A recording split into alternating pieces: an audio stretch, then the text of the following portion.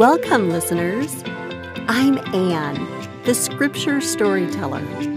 I love the Scriptures, and I love telling the stories of how God helps men and women and girls and boys as they learn and grow here on the earth.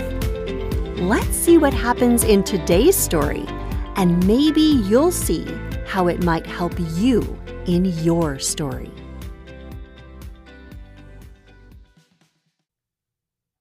Hello, listeners.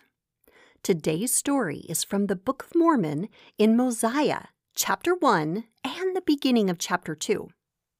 When we left our story last time, we had learned that the Nephites had joined with the Mulekites in the land of Zarahemla.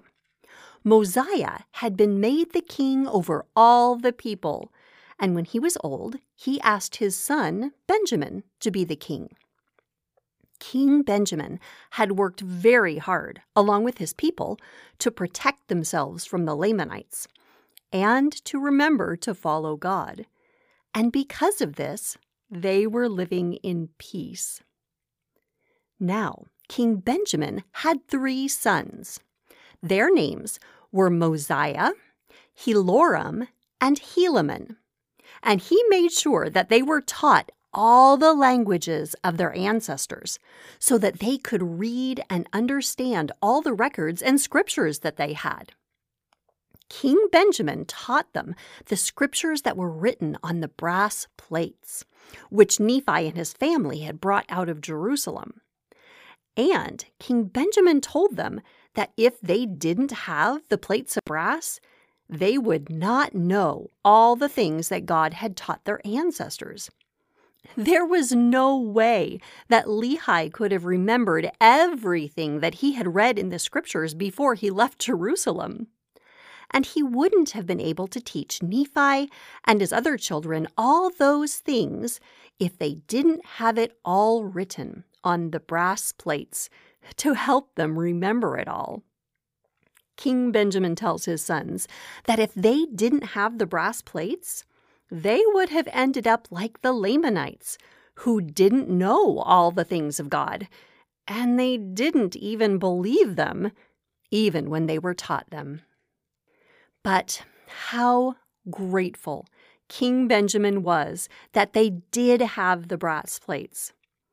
And they had the plates that Nephi wrote, which had all the things that God had taught them and done for them from the time that Lehi left Jerusalem.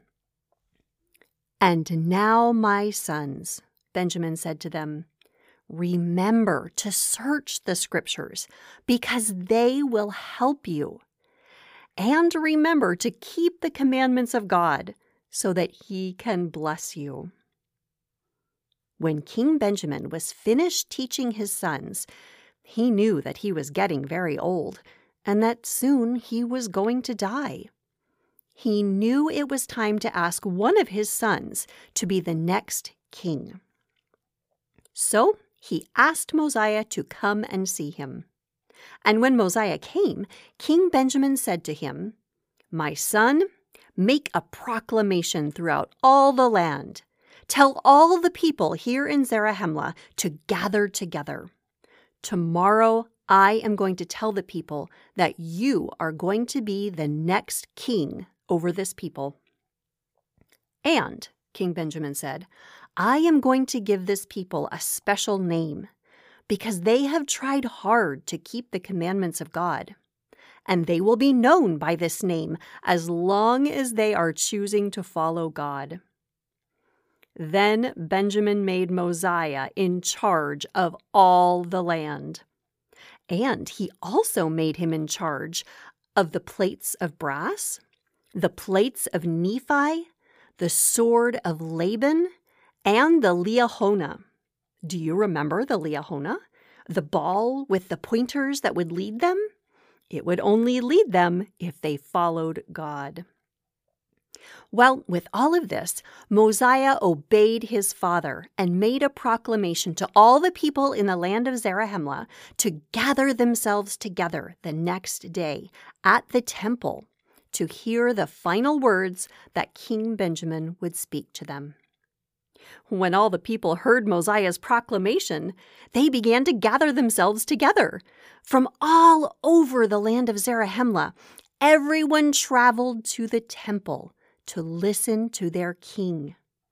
And they also brought the first sheep of their flock so that they could offer sacrifices at the temple the way the law of Moses commanded them to. And it was also to thank God, who had brought them out of Jerusalem and kept them safe from the Lamanites, and had asked good men to be their teachers, and an especially good man to be their king, who had worked so hard so that they would have peace in the land of Zarahemla.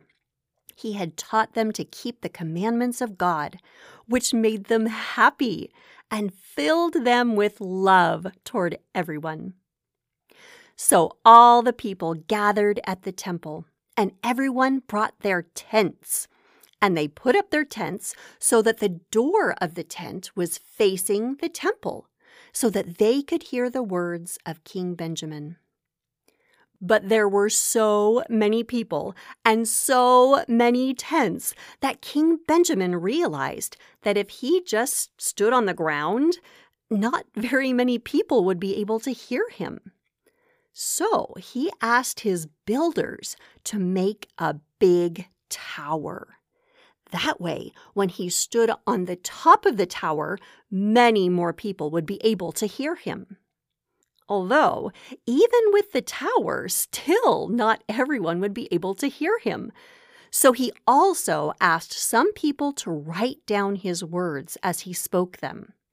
And then his written words could be given to all the people.